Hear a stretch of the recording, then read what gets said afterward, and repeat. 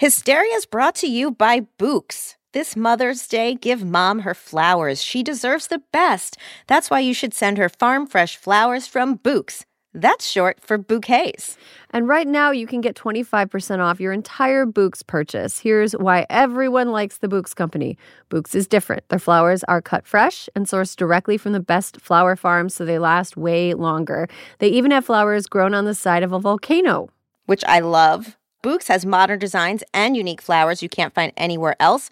Books is simple. Go online, pick the delivery date, and you are done. Mother's Day is May 12th. Don't miss the chance to thank your mom. Order your Books now. And with 20% off, you can send some to mom, wife, aunt, and even grandma. Erin, I love my Books. I love a flower that lasts forever, and my Books arrangements really do last a full solid week. Mm-hmm. Yeah, I have some sitting on my kitchen table right now, and they've been there for several days, and usually when I buy them at, like, the grocery store, they're sort of, like, starting to fade out pretty quickly. Yep. Not with Books. They stick around. They look beautiful. I like how they kind of slowly open up and become even more beautiful as they sit on your, wherever Absolutely, you display them. Because they're that fresh. So go to Books.com and use promo code Hysteria for 25% off. That's BOUQS.com, promo code Hysteria. Books, promo code Hysteria.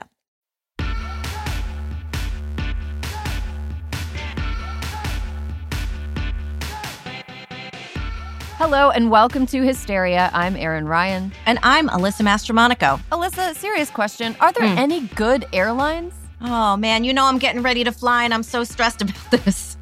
I mean, I feel like JetBlue used to be good. It used to be great. Used to be my favorite. And then it's like all of them are just going tits up right now. Build us a train, Secretary Pete. Secretary Pete, give us a high-speed train across America, please. Just at least from Alyssa's house to my house. I would take the train to see you. I would take that journey. Or better, we could meet in the middle of the country and explore together. I'm picturing a little whistle stop town with are you fried kidding? Green tomatoes. Matching backpacks. Oh my God, I want that to be real. The Netflix series would write itself. This week, we are joined by Senator Amy Klobuchar and Fiona Pastana to take on the following questions. Does the Supreme Court deserve any credit for being slightly less shitty than we expected? Don't worry, guys. There's still time for them to be terrible. What awkward seating arrangement led to Senator Amy Klobuchar getting an impromptu astrology reading? Where did all these anti-trans laws come from? And can you can it with the fireworks already? All this and more right now. Okay, Alyssa, news this week. I'm really excited about the interview. I kind of am bummed out about the news. So maybe we should just easy breezy. Tick through the news, Tick through it. The Supreme Court is at it, Erin. Oh, no. They're at it. But, I guess how does it all come down? It could be worse. Is that fair? Mm-hmm. Right. Yeah, they're done. So the Supreme Court's term is done this week. It really is annoying how opaque the whole thing is. Yes. Yeah, on Monday, I looked at the calendar and it's there's opinions on Tuesday and no more opinions. And then, no, but actually that doesn't mean anything. It's so annoying.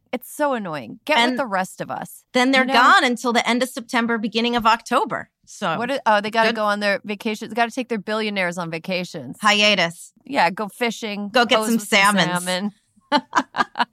Well, before they can head off for salmon, Erin, they dropped some opinions this week. Yes. Starting earlier this week.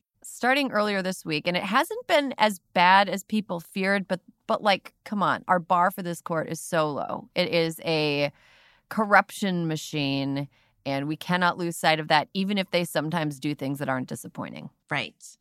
And so let's see. On Tuesday, the Supreme Court denied state legislatures the unchecked power to set election rules. The synopsis alone tells you it's okay, that sounds correct. Right. Imagine if they had done the opposite. Right. It's like, Alyssa, if you had me house sitting for you when you were on vacation and I sent you a text and I was like, Alyssa, I'm pleased to announce that I didn't piss in your living room. Thank you so much, Erin. Yeah, Thank you so much. Erin, you're a great house sitter because you didn't piss in my living room. Exactly. So in this decision, many consider a major decision, it turns away a conservative push to empower state legislatures. By a 6-3 vote, the court rejected the, quote, independent state legislature cuckoo nut theory in a case about North Carolina's congressional map, considered a fringe theory. It broadly argued that state courts have little or no authority to question state legislatures on election laws for federal contests. Oh, God. That was like another Air Bud legal theory. Where they're like, it doesn't say dogs can't be president. It's like... So? But on one hand, it's like, well, the Constitution does say that it is the state legislature's responsibility, but it also doesn't say that state legislatures can't be checked. Like, anyway. Exactly. Also on Tuesday, the Supreme Court made it more difficult to convict someone of making a threat. Okay. Including against a president or elected officials. I feel like, and I'm not out here encouraging anybody to threaten anybody. No, of course not. But I feel like we're in a very politically charged moment. And it seems to me that the justices, there are some concrete and recent examples of the justices being subject to threats. So it's strange to me that would be like, nah, we're going to kick that in our own goal this time. It seems not good. The case involved a man who was sentenced to more than 4 years in prison in Colorado for sending threatening Facebook messages. The guy's lawyers argued that he suffers from mental illness and never intended his messages to be threatening. Allegedly. Allegedly. Yeah, I know plenty of mentally ill people, and they tend to have a sense of when things are threatening and not threatening. But, yeah. Whatever. Also on Monday, the Supreme Court allows for Louisiana. Now, Erin, this is the only time your witch hat has been slightly askew. The only time. In 260 episodes, the only time your witchery has gone slightly off track. You say askew, I say jaunty. It was jaunty. You know what? It stopped for a snack on the way. The Supreme Court allowed for Louisiana congressional map to be redrawn to add another majority Black district. The justices reversed plans to hear the case themselves and lifted a hold they placed on a lower court's order for a reworked redistricting regime. There were no noted dissents. Okay. The way the lines were previously drawn limited the impact of Black voters. So we'll take this. Yeah. Look, they also ruled on Monday that a North Carolina charter school that is a public school cannot force girls to wear skirts. They declined without comment to hear an appeal from the charter day school in the eastern North Carolina town of Leland.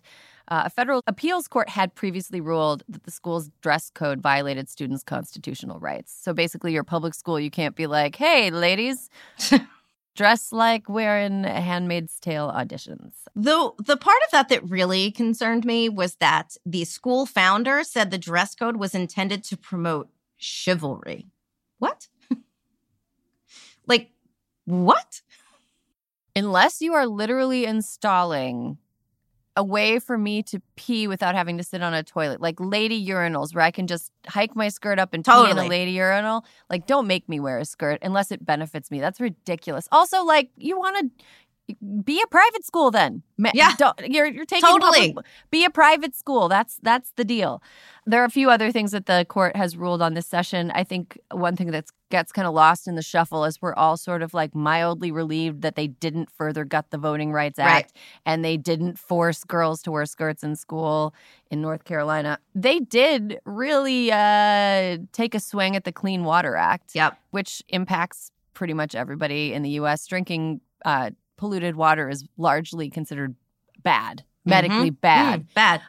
So that's not great. And they have been an enemy to the environment, and they are still enemies to bodily autonomy for women everywhere. This is still the court that overturned Roe v. Wade last year, and now tens of millions of women live in states where they can't legally access abortion care. So, I feel like a lot of coverage is like, oh, look, they're not doing it. It's like, no, fuck them. Fuck them. No. There's no unfucking them. They sat down at dinner and there was a menu of terrible, and all they did was just skip a few sides. Exactly. They ordered all the rest of it. And on Thursday or Friday, we don't know because these divas are drama queens. On Thursday or Friday, we're going to learn about what they've decided in the affirmative action case that could make race-based considerations in college admissions illegal. There are some states where it's already not a thing, like in California, race-based considerations are not a thing. But it could make it illegal across the country. Right. I think what else are we waiting on for the Supreme Court? We're waiting on, student loan relief. Student loan relief. Right. So we're waiting to see if the court agrees with some Missouri whiny bitches that allege that Biden overstepped his executive authority by forgiving student loan debt for certain borrowers. So we're going to see. I think we both think those may not go well. Yeah, I feel like they like to save the little fart for right before they exit the elevator. You mean right before 4th of July week? Yeah, exactly. The day that may likely drop these opinions is actually by the FAA being called the busiest potential travel day since before COVID. It's funny that, it's not funny, haha, it's like funny, to imagine the court being like, and you still owe the $20,000, bye. See ya. But what I hope they think about is that as me personally, if I am sitting there and my flight is canceled in the airport, it's not going to make me take this news any better. Yeah, exactly. See, this is why I drive, even in the massive proportions of the American West. I'm like, you know what? I would rather drive 10 hours than an hour to the airport, then wait 2 hours, and then an hour-long flight, and then it takes an hour to get out of there. I'd rather just drive. It's fine. Okay, Donald Trump's an idiot still. Oh, my God. When can we stop getting breaking news alerts about him? I don't know. It's exhausting. So CNN got access to an audio recording of the former president and his team discussing the fact that they had documents that they shouldn't have. They can't declassify them, but they are going to show them to people who are not authorized to see them anyway. And that sounds like I'm making it more sophisticated than the recording did. It's like, you're not supposed to see it, but want to look? Here you go. And it's like, and it's not only that. It's not only that, like, he admits that he knows that the documents are secret. He knows that he can't make them declassified anymore because he's no longer the president. He's not supposed to show them to the person he's about to show them to. And then he does it anyway. And his legal team, he says, these are the papers. These are the papers. What a sophisticated sentence. He also asks for somebody to go get them some Cokes. Some Cokes. And Aaron, the best part of all this is these papers were about a plan of attack on Iran. Yeah. And what? Just hanging out by the pool being like, let me show you something else. It's not funny, but it's so stupid you can't help but laugh. What is also funny is that the writer that Trump was wagging these papers in front of was writing Mark Meadows' memoir. Like, nobody who gives a fuck about Mark Meadows? Who is showing off for Mark Meadows' biographer? Yeah, Donald Trump. He will show off for anybody, including the person ghostwriting Mark Meadows' biography. And it's funny because, like, honestly, congratulations to Mark Meadows for innovating a new way to sell books because nobody was going to read that book. And now I think a lot of people are. A medium amount of people are. But, I mean, is there going to be anything left in the book by the time this indictment and trial is over? It seems like a lot of the book's going to end up being evidence. It'll be in a museum, though. It'll be in a museum. Oh, tiny museum. Oh, God. Okay. Alyssa, you had one more story you wanted to talk about. I did have one more. Everyone on this planet talked about what was going on during the trying to raise the submersible for the 4 days that we all saw it plastered on the news. The billionaire trip to the bottom of the sea. Exactly. And so you and I had talked about this, but we wanted to flag that the far-right Italian government hates immigrants, and they will go to astounding lengths to prove it. Here is someone we think more people should know about. Pia Klemp, a German sea captain, one of just a handful of female boat captains, was recently sentenced to 20 years in prison because she helped rescue over 1,000 migrants who were trying to cross the Mediterranean Sea. Klemp said she's going to fight this all the way to the European Court of Human Rights in Strasbourg.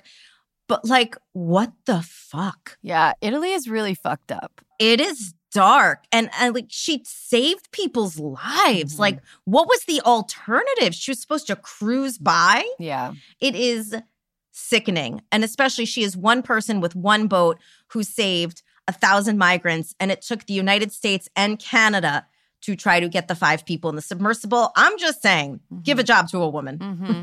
Yeah, I mean, and migrants drowning while trying to cross the Mediterranean is a serious and ongoing issue. Just a couple weeks ago, I think kind of during the beginning of the coverage of the submersible that everybody was talking about, there was a boat that sank off of the coast of Greece. Right. And there's an investigation into whether the Greek Navy actually hampered the rescue. And it's truly heartbreaking and truly awful. So we'll be setting up a Google alert for Pia Klemp because this better end with her getting a parade for doing the right thing. Yes. Really excited for today's interview. We've got to take a quick break, but stick around and we will be right back.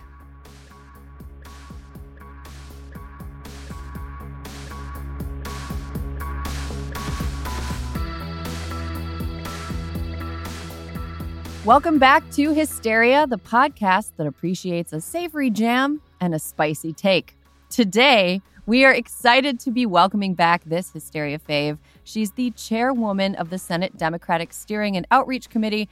She currently sits on the Senate Judiciary Committee, and her new memoir, The Joy of Politics, Surviving Cancer, A Campaign, a Pandemic, an Insurrection, and Life's Other Unexpected Curveballs, is out now.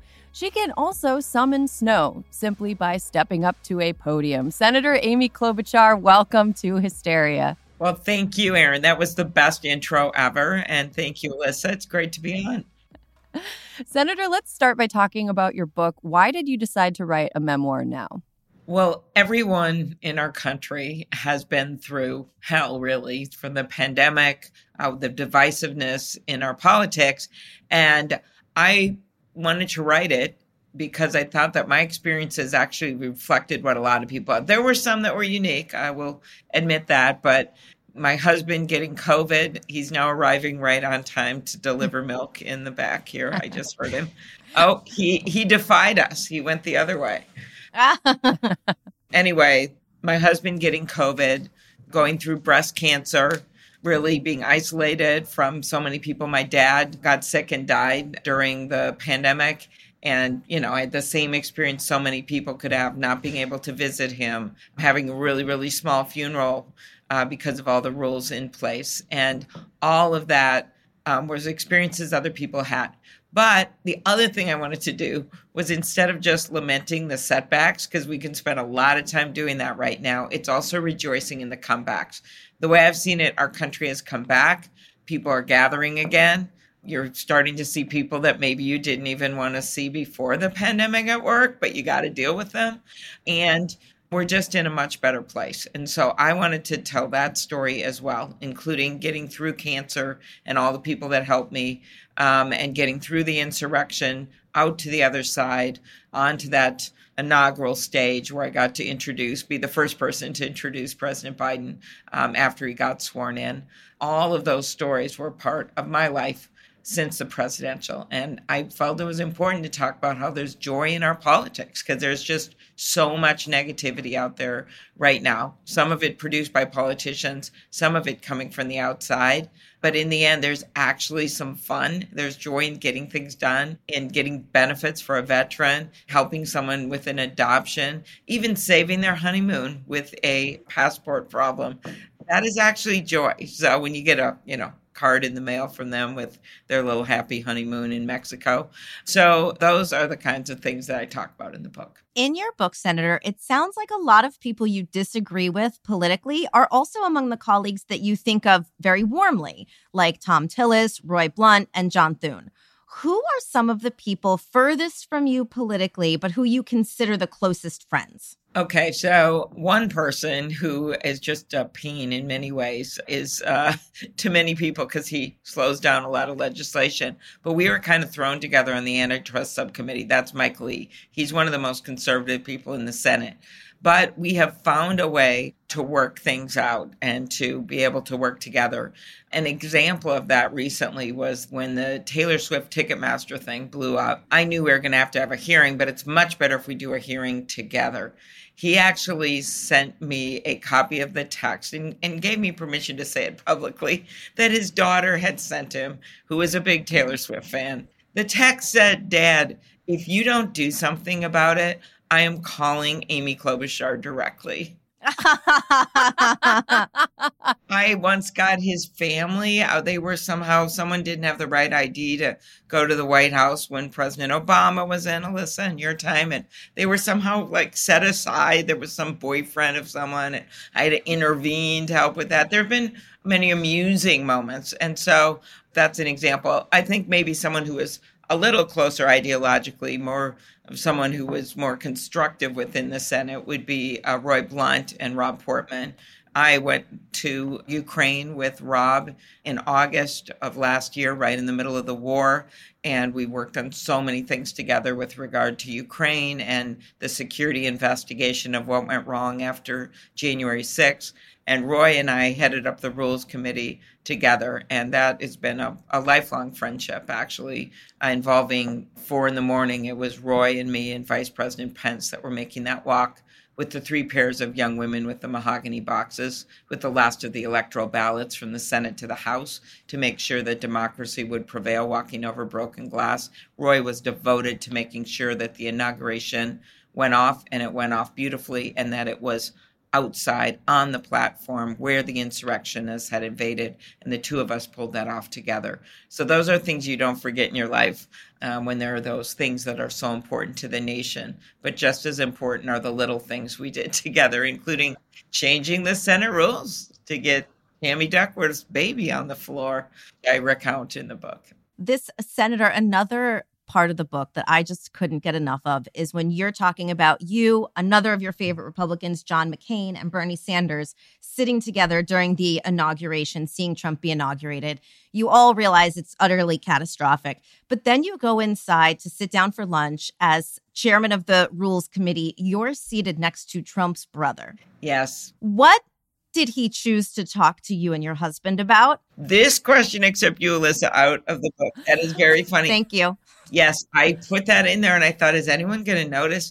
Yes, he spent most of the lunch asking about our astrological signs. That is correct. And he had some maybe insightful comments about my husband and me and what that meant when I was a Gemini, but I am not revealing that. Oh, my God.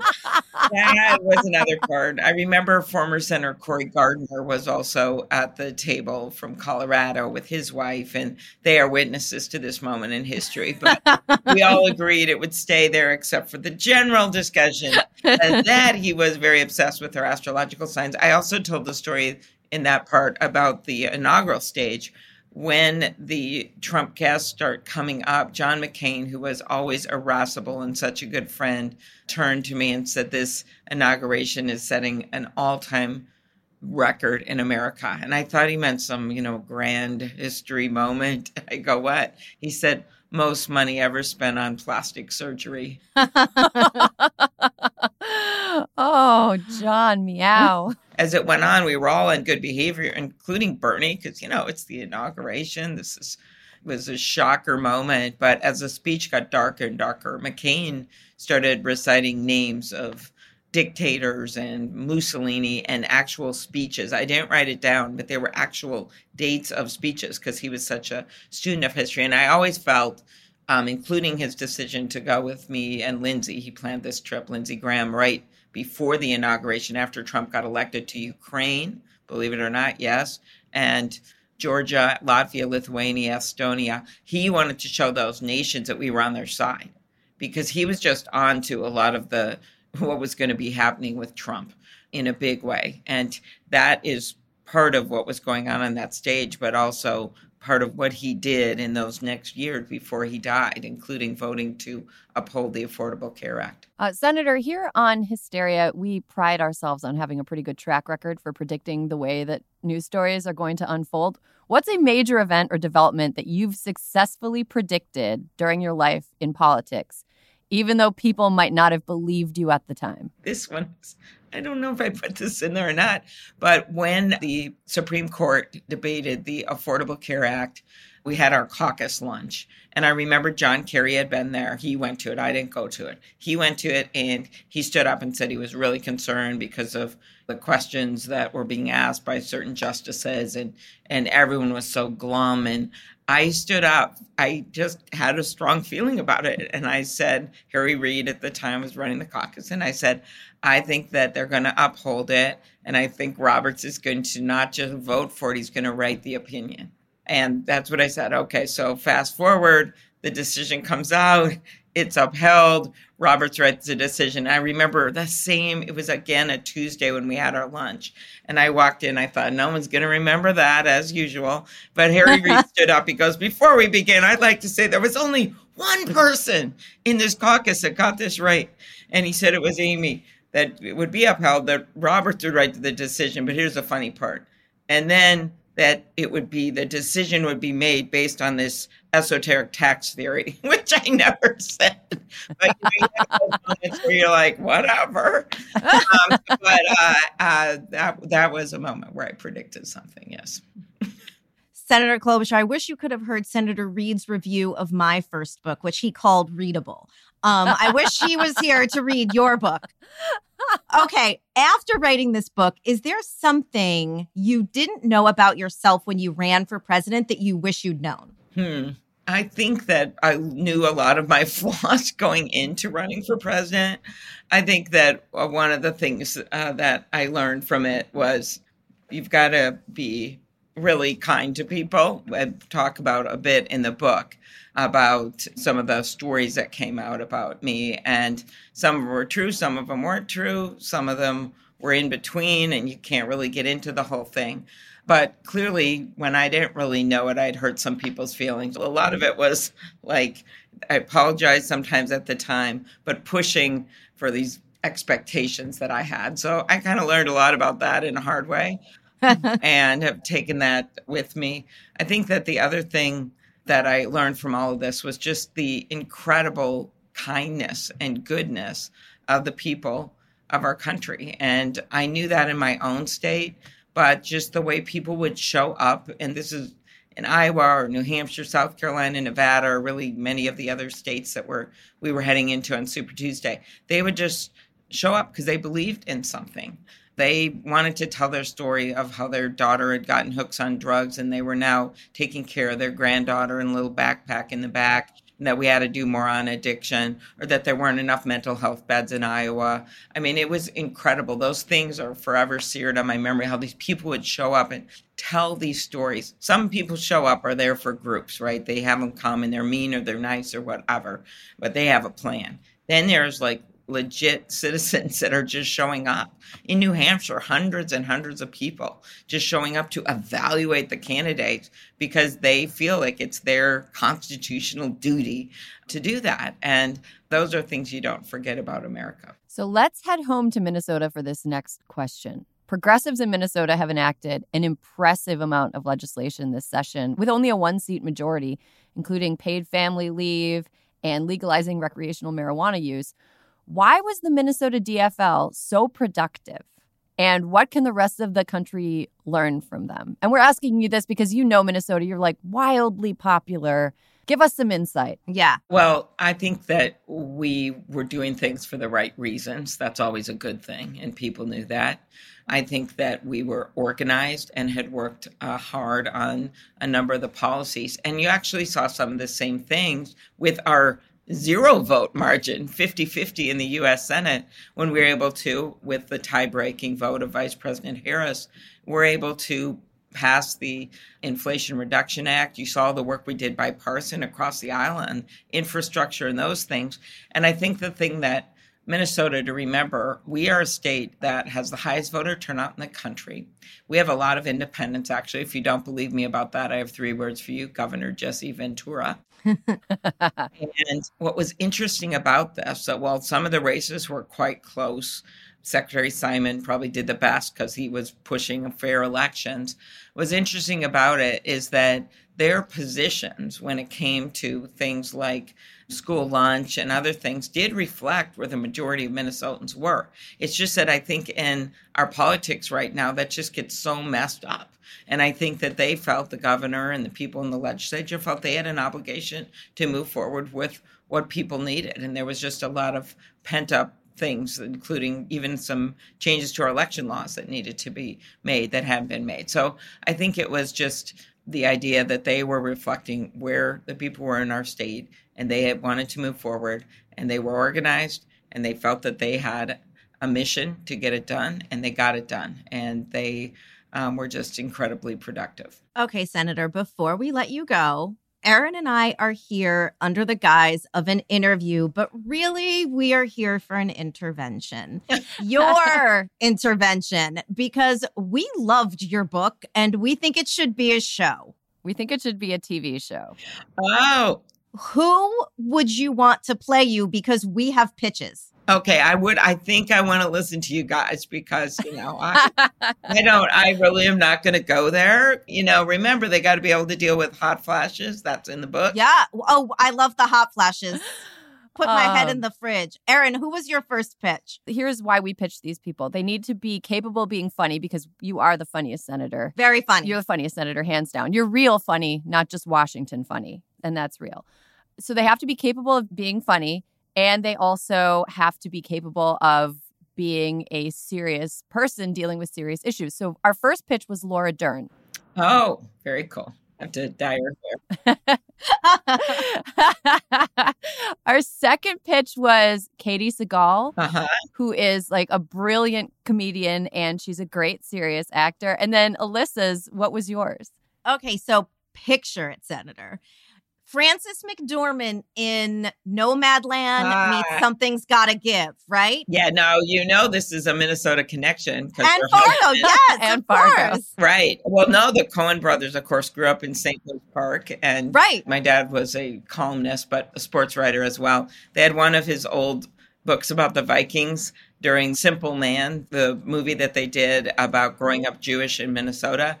That book was on the coffee table in the movie. That's awesome. And I got to go to the opening of the movie, and she was there. And so, yeah, she's great. And she was incredible in Nomadland. Yeah. All right. Alyssa's writing it down. We're going to get Frances McDormand. We'll be back on this. Senator Klobuchar, thank you so much for joining us and for writing your excellent book. Listeners, it is available wherever books are sold. Thank you, everyone. Thank you, guys.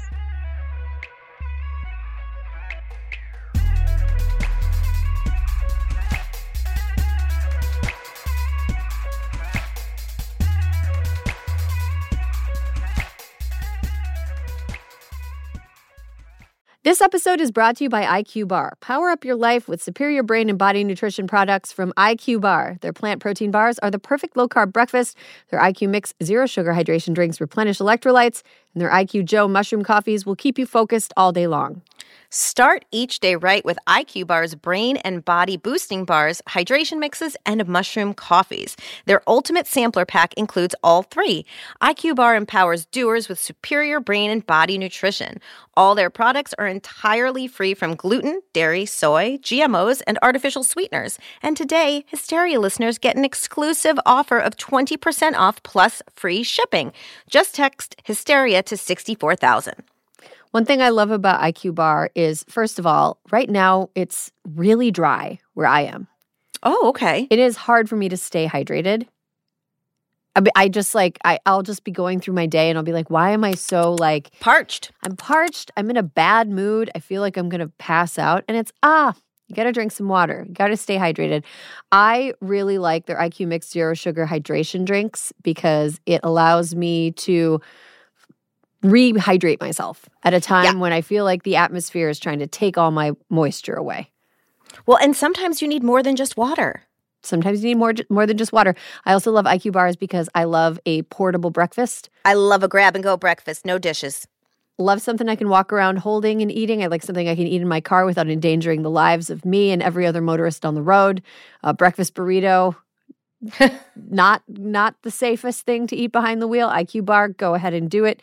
Good for you. Great ingredients. Helps you stay focused and alert throughout the day. And and you don't have to dirty any dishes. Refuel smarter with IQ Bar's Ultimate Sampler Pack.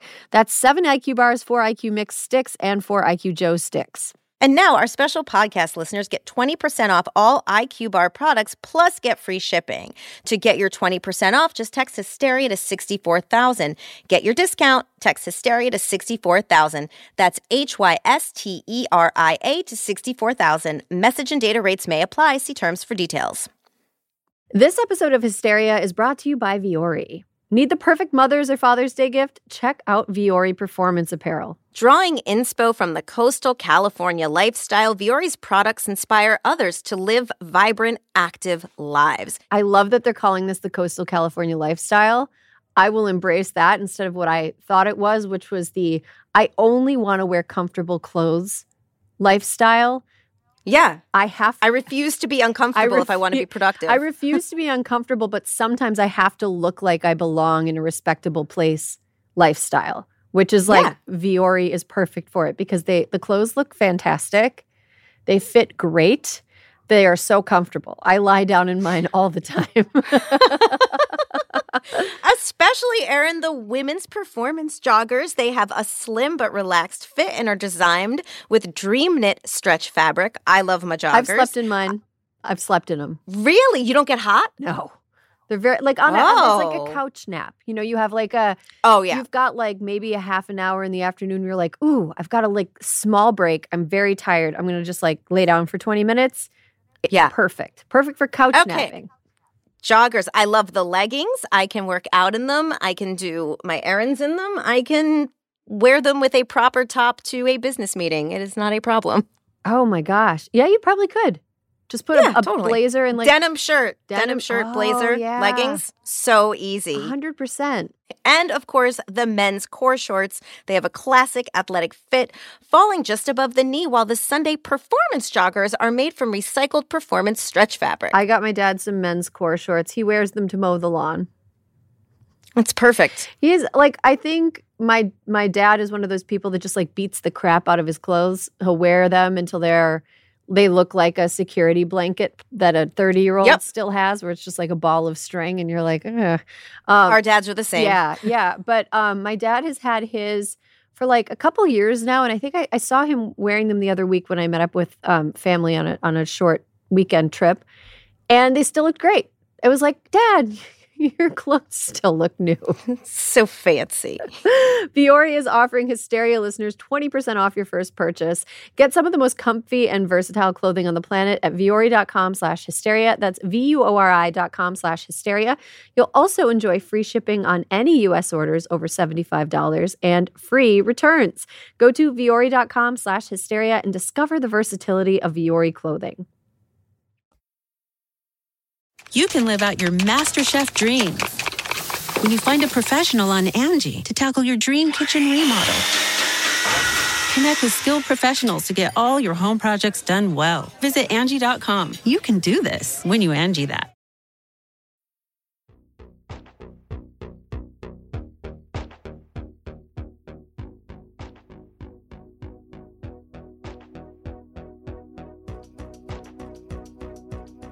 And welcome back. You're listening to Hysteria, the podcast that's Barbie in the streets and Oppenheimer in the sheets.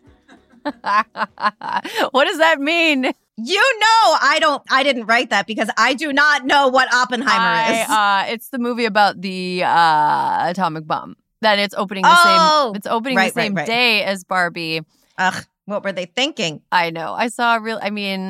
I feel as though that was a poor choice by the studio behind Oppenheimer because Barbie is just going to run away with that weekend. Totally. Also, theaters are going to be hilarious. If those movies get let out at the same time, you're going to be able to tell by people's faces which one they saw. 100%. Pretty obviously. I'm hoping for some call and response during the Barbie movie. I hope it's as good as I want it to be. Yeah, totally. I've heard it's a real fun ride. But we're not going to talk about Barbie today as much as I would like to. We're probably going to do a whole episode about it later this summer.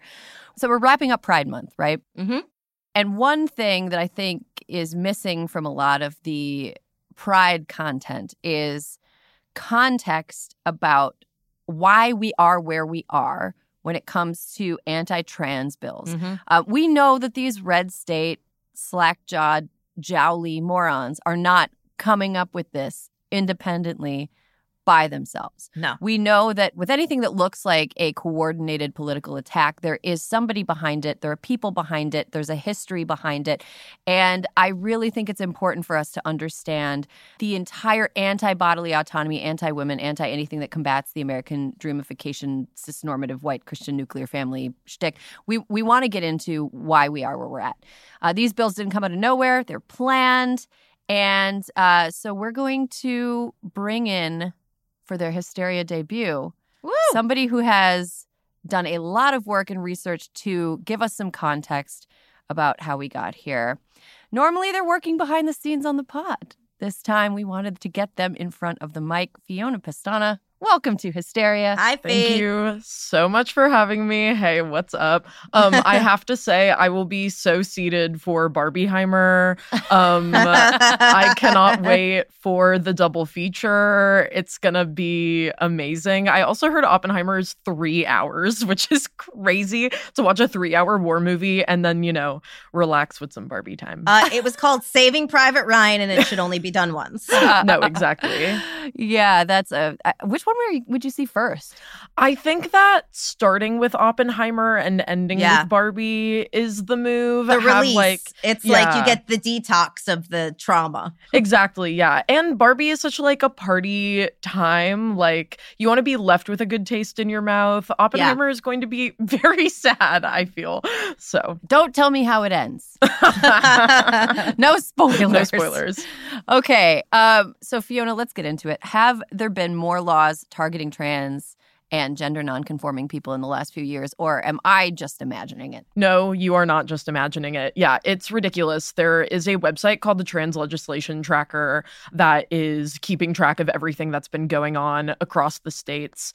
There are 28 national anti-trans bills going on, but in terms of the state level, there have been 83 anti-trans bills that have already passed on the state level, and that compared to 2022, and we're only, mind you, halfway through 2023, there were only 26 anti-trans bills that passed last year. So it is rampant right now. I feel like Republicans are definitely using the off year to really have these bills coming in full force so that they can use it as some sort of like campaign tactic going into the 2024 election. Mm-hmm. Fee, why are these laws coming up? Republicans needed a wedge issue to rally their base of voters, and they've been trying to use like anti-transness as a way to do that for a while. It was just really unpopular. They were bringing it about in not the best ways. Like they started with bathroom bans. That wasn't super popular. Trump had the military ban not allowing trans people there. People weren't super mobilized by that. But then I feel like the media started talking about anti-trans bills and trans legislation and stuff. And there were moderate Democrats who were saying, this angle is electoral poison. It's not going to work. And then at the same time, conservative activists, people like Jordan Peterson, were getting really riled up about this whole topic. They talk about it all the time. If you go on Joe Rogan's podcast, you hear it constantly. Right-wing media is constantly talking about this. So the combination of moderate Democrats saying trans rights are electoral poison and conservative activists really rallying behind this, it sort of created this like fake media storm and really made people pay attention to it and care about it a lot more than they would have otherwise. It wasn't really something that was on people's mind, and now it is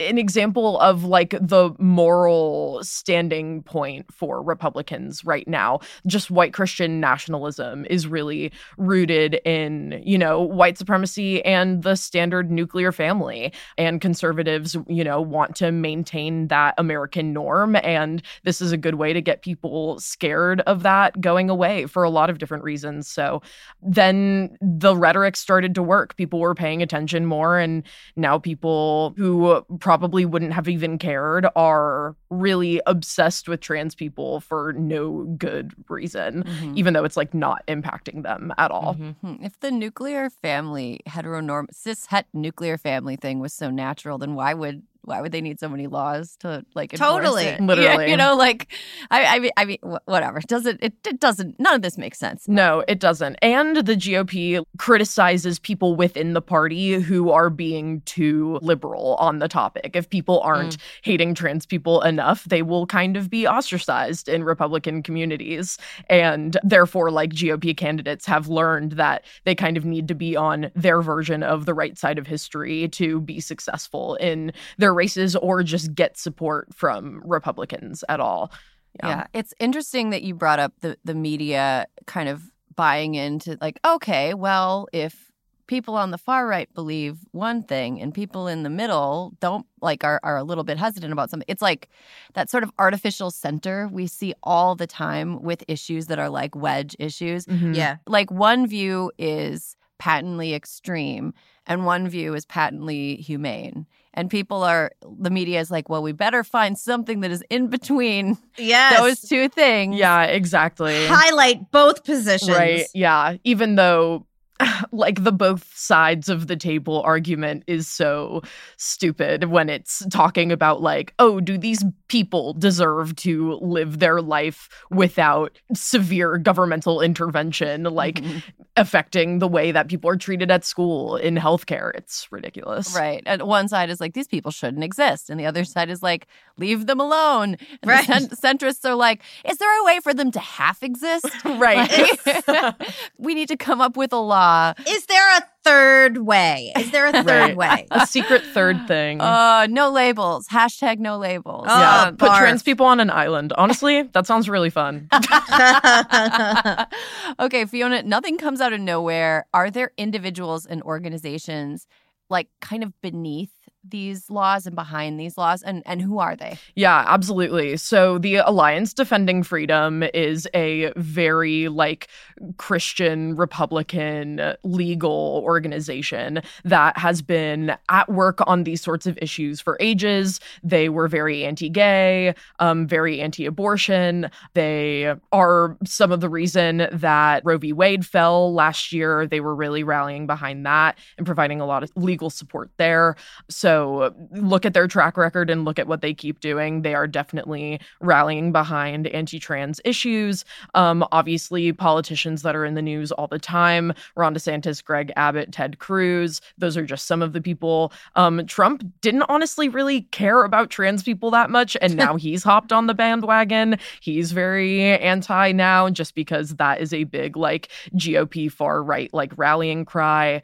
Matt Walsh, The Daily Wire, Libs of TikTok. There are a lot of people on the internet who have really been banding together on this, even Elon Musk and Twitter. Just like this week, Elon Musk banned the word cis or cisgender, literally banned those words from the platform, which is ridiculous. Like those aren't even political. It's just like a descriptor. Also, a man who took over Twitter for free speech and he's banned a word that has no negative connotation. Literally, cool. Like very not libertarian of you. Right. I don't understand, but it's part of the whole strategy of if we let people say cis, that means like the opposite of that is trans, and we don't even want to acknowledge trans people's existence. So it's crazy. Elon Musk literally retweeted Matt Walsh's documentary. It's just propaganda. It's ridiculous. It's called What is a Woman?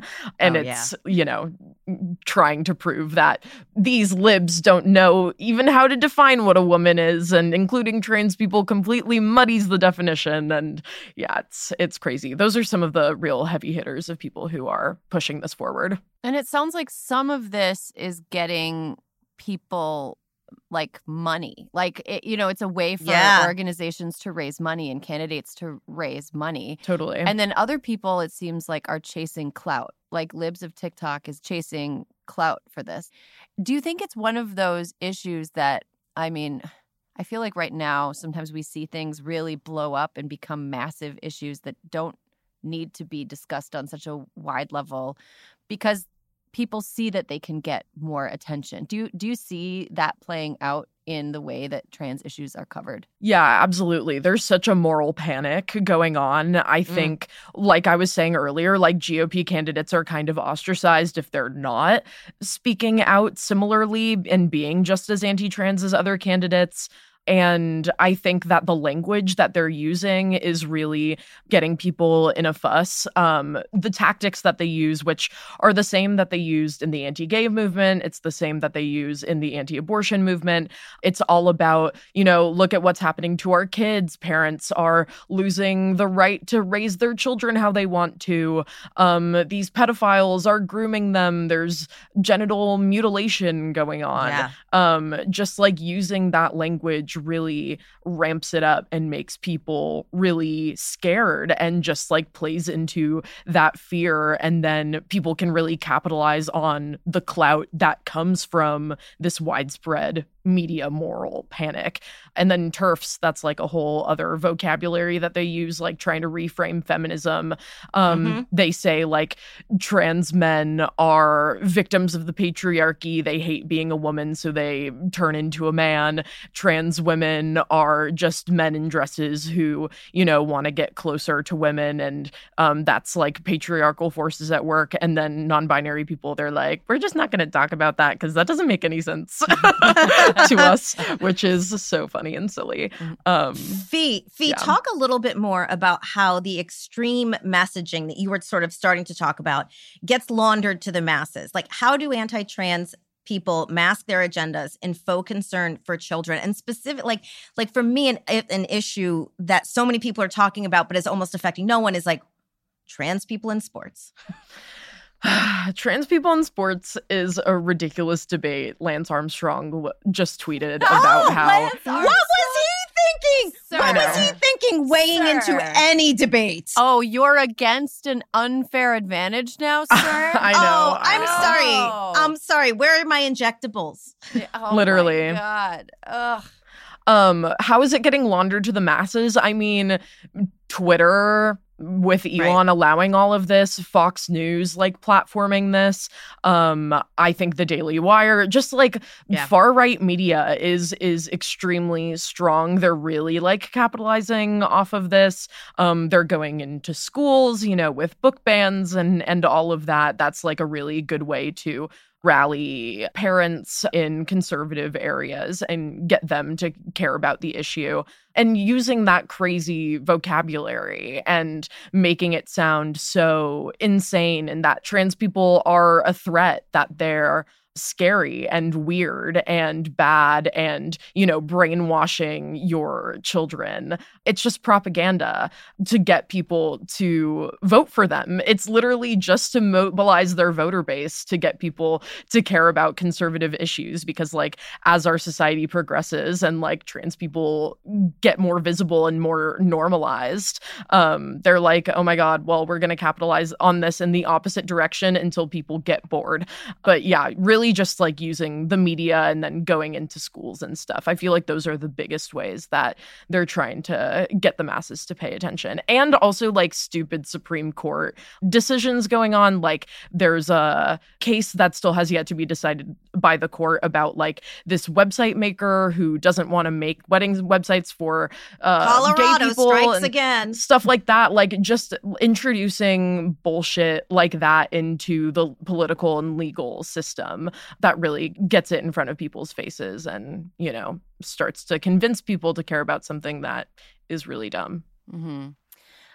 It's so strange to me, like the Venn diagram of people who would make fun of someone for attending a WNBA game and who are furious that somebody who was not born and assigned female at birth may compete against WNBA players in some case. Yeah. Like, that's a circle, I like, love so when true. you go Venn diagram on us. I love it. I need to I love it. I need to like pry that out of my brain because I use it too much. But it's true. Like it just seems as though they don't care about women's sports. Like, no. They don't care about women. They don't care about women in sports, period. And it's just like so much more nuanced than the way that they paint it. Yeah, going back to women in sports, like, okay, when did these kids start transitioning? Did they go through puberty before? Like, they're not having nuanced conversations about the realities of what's going on. Erin, something that you say a lot about anti-abortion stuff is like the people who are making these laws can't even find the vagina on a woman's body. You know what I mean? Like, they don't even understand what it means to be trans, and they're making these laws about trans people, assuming that they know better or how the processes go, and they just simply don't. Just a flat ban on trans people in sports, it doesn't make sense. In fact, most of the trans and queer people I know have 2 left feet and are extremely unathletic. I feel like cis people might have an advantage. So, yeah, they're silly. They don't know anything. It also seems like the American Conservative Party right now is this kind of unholy alliance between a small number of super wealthy people who all they want to do is remove regulations that keep them from making even more money and taxes that keep them from keeping all of that money. Yeah. But in order to get people to vote for their candidates, they have to make them afraid of something that really like that. This is the new thing. This is the new thing that they're like, we're going to scare you so much about this one thing that you're going to vote against your own financial interests, environmental interests, health interests. Literally, all of our other policies are so bad for you. We know you're not going to vote for us. Let's try this one out. If we scream about this, maybe you'll miss out on the fact that we're like whispering about like poisoning the earth and making public school a thing of the past and making it even more difficult to raise a family in this country by making it even more expensive and eliminating, any sort of social safety net and enabling companies to just completely drain all of your resources as you approach end of life care. Like, these are the things that they're actually like. I think if you just looked at, I'm going into graphs again, Alyssa. I love it. Do but it. I think if you looked at a pie chart of what sexy, like pie chart of like, okay, this is what Republicans actually do when they're elected if they're left to their own devices. The amount of impact they're having, like overall, it's mostly about taxes and regulations, and it's not about like trans kids wanting to join the soccer team that matches the gender. They care a lot more about pipelines than they do about trans kids' mental health. Totally. Yes. I mean, they're not scared of wokeism. They're scared of like irrelevance. And they know that their policies aren't popular. So they're trying to manufacture a way to try to be popular in some way. But like the hope comes from, look at how many states are reacting to Roe v. Wade and saying, well, actually, abortion is something that we all want and we want to be protecting. Look at how, gay marriage is a thing. I feel like gay people aren't as big of a deal as they used to be.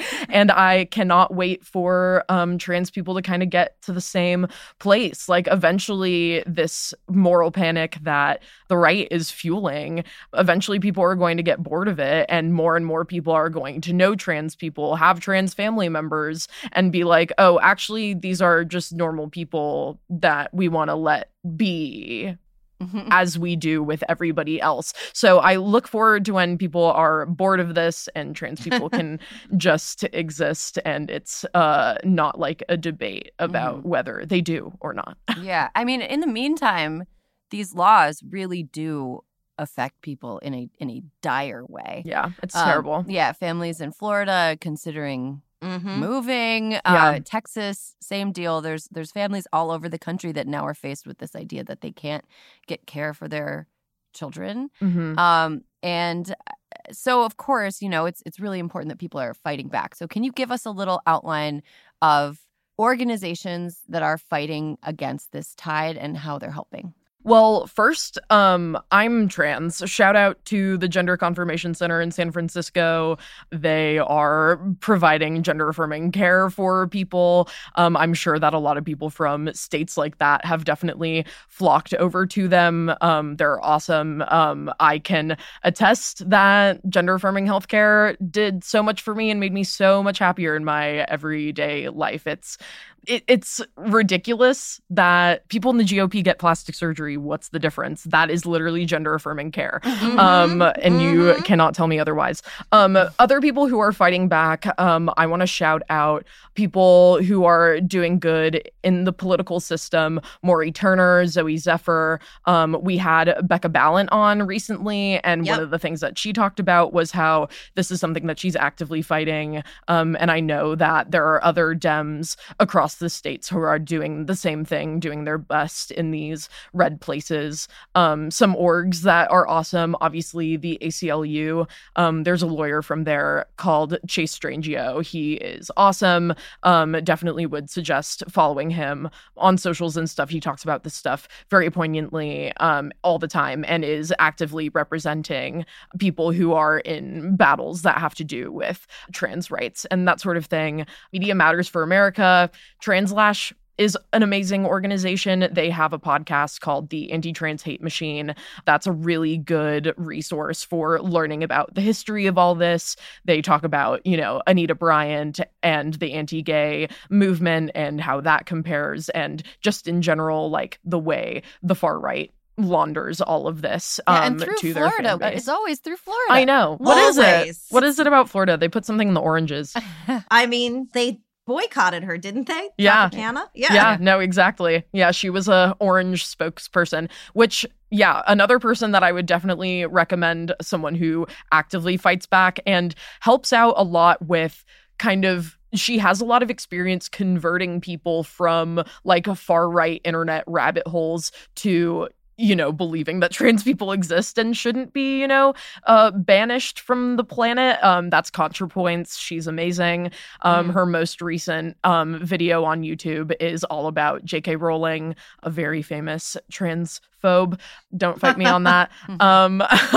But yeah, amazing trans journalists out there as well. Our very own Tre'vell Anderson, who is on WAD, does amazing stuff there. They just wrote a book about trans representation in the media and in film and TV especially. And then other trans activists are really incredible. There are so many people who are so poignant and speaking about this online all the time.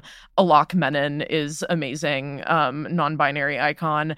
And Elliot Page, for instance, I just finished reading his book.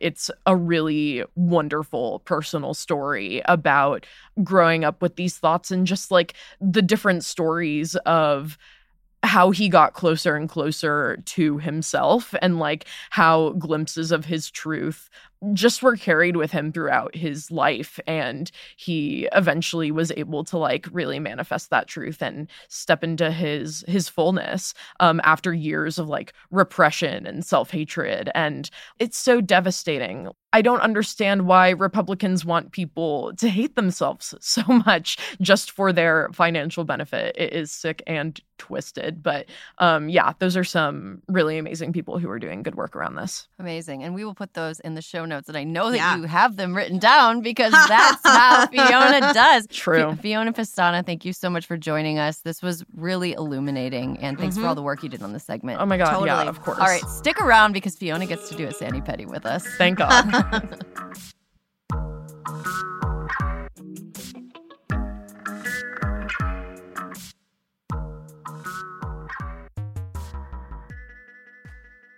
You can live out your MasterChef dreams when you find a professional on Angie to tackle your dream kitchen remodel.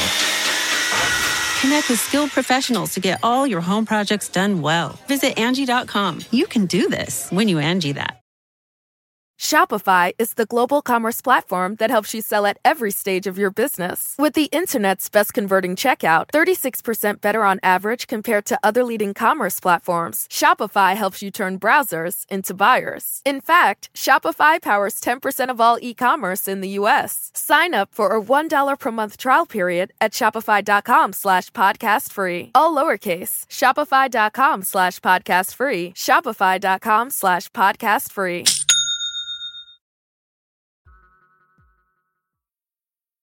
Hysteria is brought to you by Lumi. BO comes from bacteria all over the body. So why do deodorants stop at your pits? Erin, why do they stop at your pits? Is that all we've ever known? Why would I know the answer to that question? I wasn't worried about it until it was pointed out to me that BO comes from bacteria all over my body. All over. That's why I'm so excited to tell you and our listeners about Lumi, the world's best whole body deodorant. Its acidified formula is clinically proven to control odor-causing bacteria everywhere, pits, privates, and beyond for a whopping 72 hours. Oh, God. This is going to be a summer where I just don't shower. 72 hours between clean. It's going to be like, excuse me while I Lumi. There are going to be city officials coming to my door saying, like, we appreciate you attempting to conserve water. The neighbors are upset. And I'm going to be like, no, that's not me that smells. That's someone who isn't using Lumi, because Lumi works. As an OBGYN, Lumi's founder, Dr. Shannon Klingman, met thousands of women concerned with odor below the belt. Through clinical testing, she discovered it wasn't the vagina to blame. The vagina gets blamed for everything. The poor vagina. And it is never the vagina's fault. Leave the vagina alone. But it's actually bacteria on the skin that causes odor, not the vagina. Vindication for the vagina. Sweet freedom. Sweet freedom for the vagina. So she created Lumi, a pH-optimized, aluminum-free deodorant that actually works and works everywhere, with over 150,000 five-star reviews to prove it. Special offer. New customers get $5 off Lumi's starter pack with code HYSTERIA at LumiDeodorant.com. I got to say, Alyssa, we laugh at the copy here, but this is a necessary and useful product, especially during the summer, especially if you're somebody who is not like popping home to freshen up between appointments and activities. Like, toss a all over the body deodorant into your bag. It's way better than trying to like take a pit shower in a public restroom. Lovely scents. Lovely scents. So many subtle, nice things that you don't mind smelling, but also will not conflict with perfume should you choose to wear it. It's like back in the day. I mean, you put a little like powder fresh scent under your arm and like there is no perfume to be had unless you are just in a toxic odor cocktail walking around your high school or office. Indeed. Toxic odor cocktail. What I love is specifically the wipes. You can just take them with you. Oh, love the wipes. I cannot even tell you how many times in my life I have had to go to something important that happened at the end of my day. And when I got there, I was like, Yeah, I'm a little ripe. Yeah, I'm a little ripe, but like there's really no way to clean up. You literally have to take like a paper towel. Sometimes you go into the public bathrooms and they don't even have. This is just so much better. Thin toilet paper. You get that wet, it just dissolves. You're not cleaning yourself up with that. And then you get like, oh, yeah, exactly. Lumi's starter pack is perfect for new customers. It comes with a solid stick deodorant, cream, tube deodorant, 2 free products of your choice like mini body wash and deodorant wipes, and free shipping. As a special offer for our listeners, new customers get $5 off a Lumi starter pack with code HYSTERIA at LumiDeodorant.com. That equates to over 40% off your starter pack when you visit LumiDeodorant.com and use the code HYSTERIA.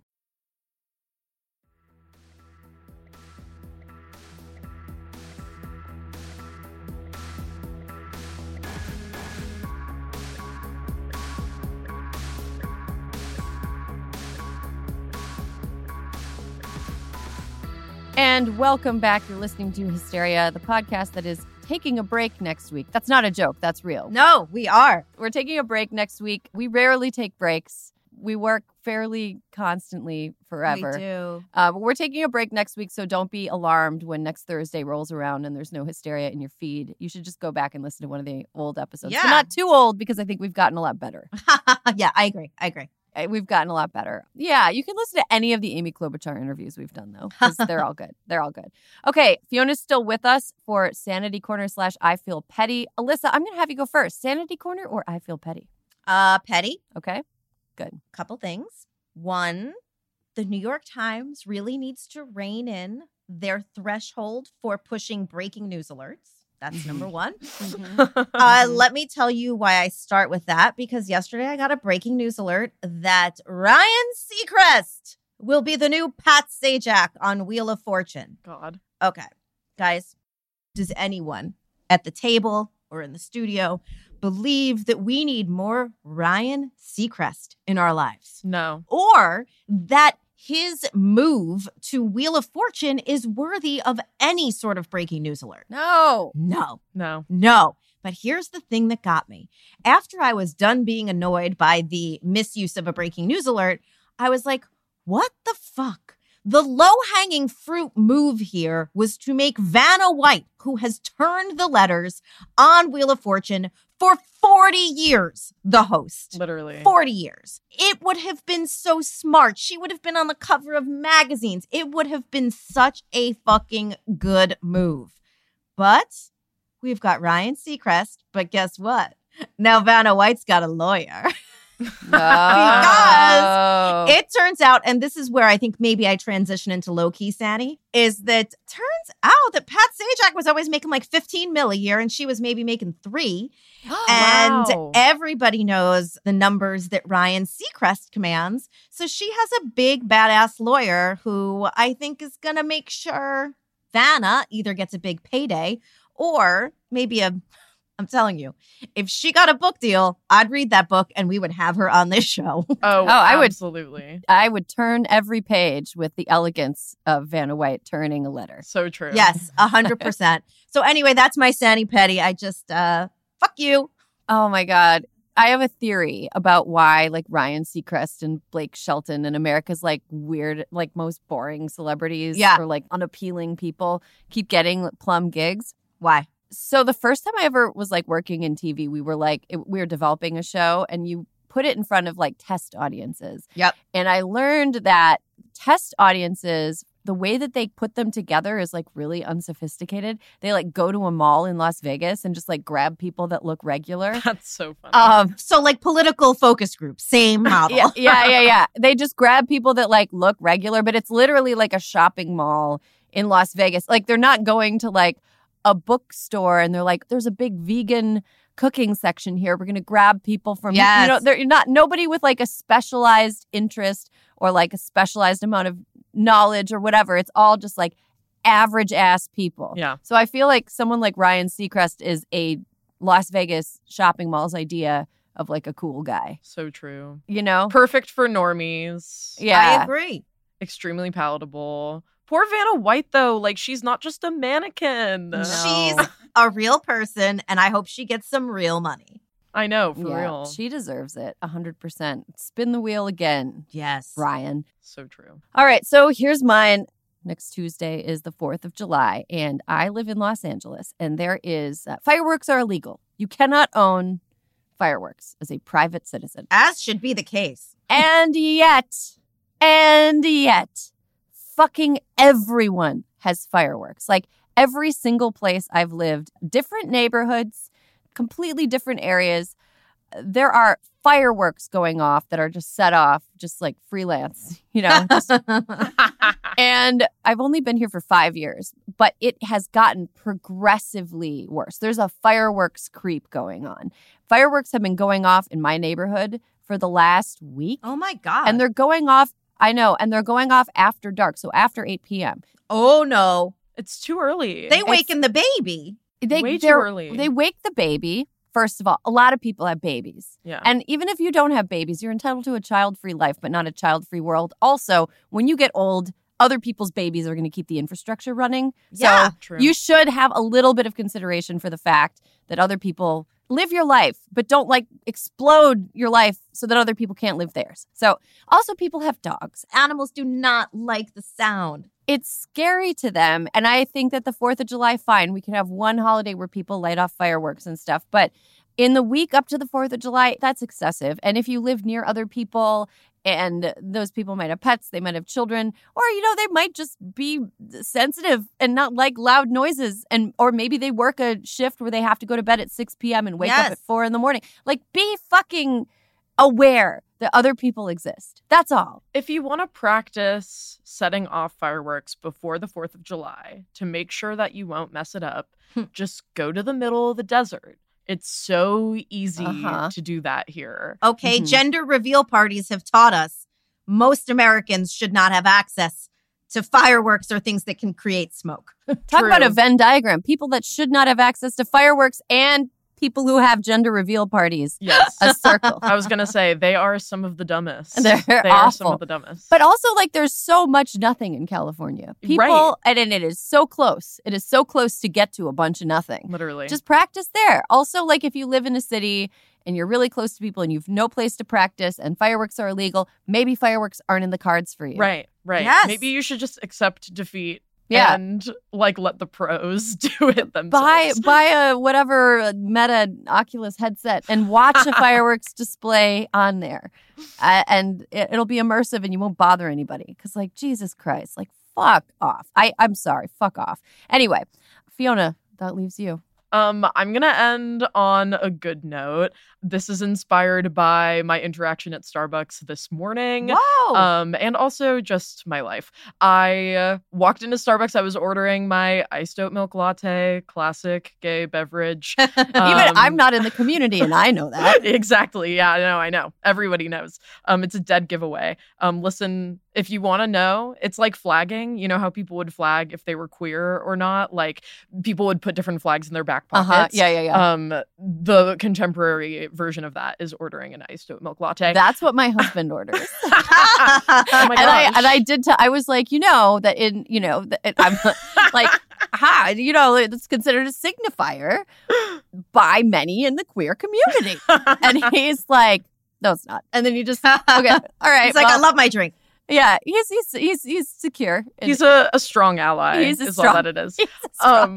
But I walked in and the barista was like, oh my God, I like your shirt and your hair and your tattoos. And I was like, oh my God, that is so nice of you. And then on my way out, somebody was also like, I like your hair, because I told them I like their hair. So there's that. And then also, I live in a neighborhood of LA called Frogtown. I love it over there. It's wonderful. People are always like, LA is not a walkable city. I think if you stay in your neighborhood and if you can pick where you live, like based on the walkability of a neighborhood, like you can totally make that happen. I walk to coffee shops all the time. I love my baristas. There's this vegan bakery in my neighborhood called Just What I Needed, woman owned, amazing.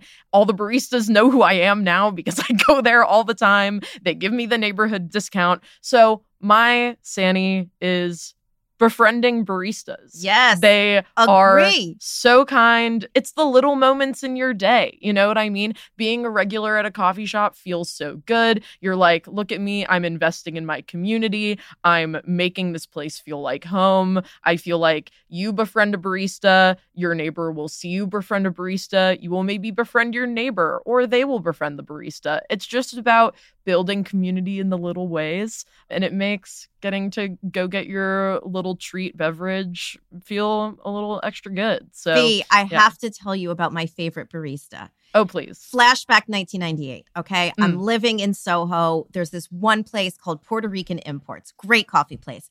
And all of my roommates and I would go there all the time. And then one day I started showing up like not at 7 o'clock, but at 10 o'clock. And Steve, as his name would be, was like, how come you're here now?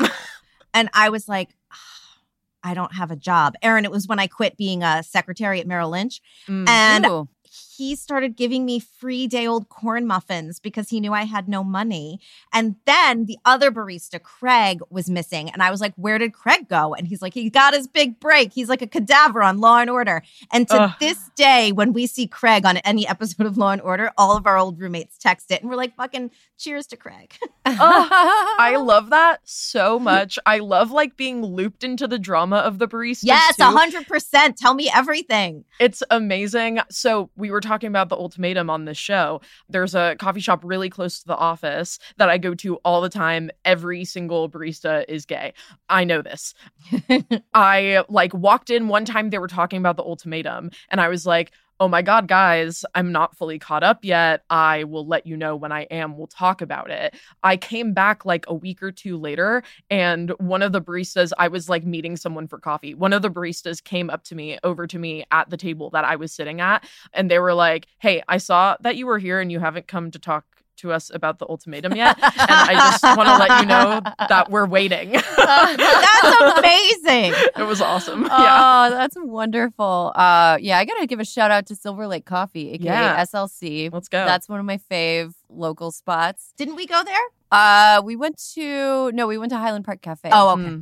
But that place is great too. And then Cafe Leche is also really good on York in Highland Park. Yes. This is all inside baseball talk. It is. But you know what's, Erin, one quick thing. What's even funnier is that this morning when I went to go get my quad shot latte dry, don't ask for why I asked for a latte dry.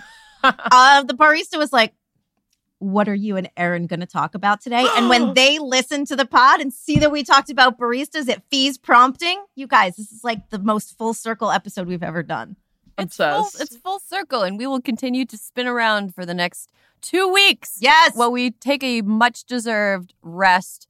Fiona, thank you so much for coming on the mic today. Oh my God, of course. Thank you for having me. It was a lot of fun and a baller of a Sandy Petty debut. For sure. Yes. Thank you. Thank you to Senator Amy Klobuchar for the great book. The book is awesome. So good. Like, I read the whole thing and was like, I'm not mad that I read this whole thing. Same. It's kind of a beach read. Highly recommend. It is. I underlined the parts of it where I was like, this is Minnesota nice, aka like passive aggressively mean in the like, and it, because she's funny, right? Anyway, Yes. The book is great. Definitely recommend it if you need something to read over the holiday. Listeners, thank you so much for sticking with us. We love you. We can't wait to come back in a couple weeks. There will be more hysteria then. Enjoy your holiday. I am from another planet. This nation fought Janet. But these girls gotta fan it. Y2K email and scan it. Don't Hysteria is a Crooked Media production. Caroline Reston is our senior producer. Our executive producer is me, Erin Ryan. And Alyssa Mastromonaco is our co-producer. Fiona Pestana is our associate producer.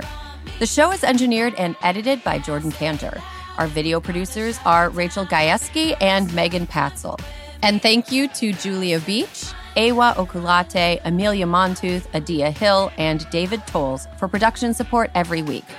Don't forget to follow us at Crooked Media on Instagram and Twitter for more original content, host takeovers, and other community events. wanna get real naughty. Me up sips of a hot toddy. Wanna get knocked out, you'll be sorry. You wanna go and cry out.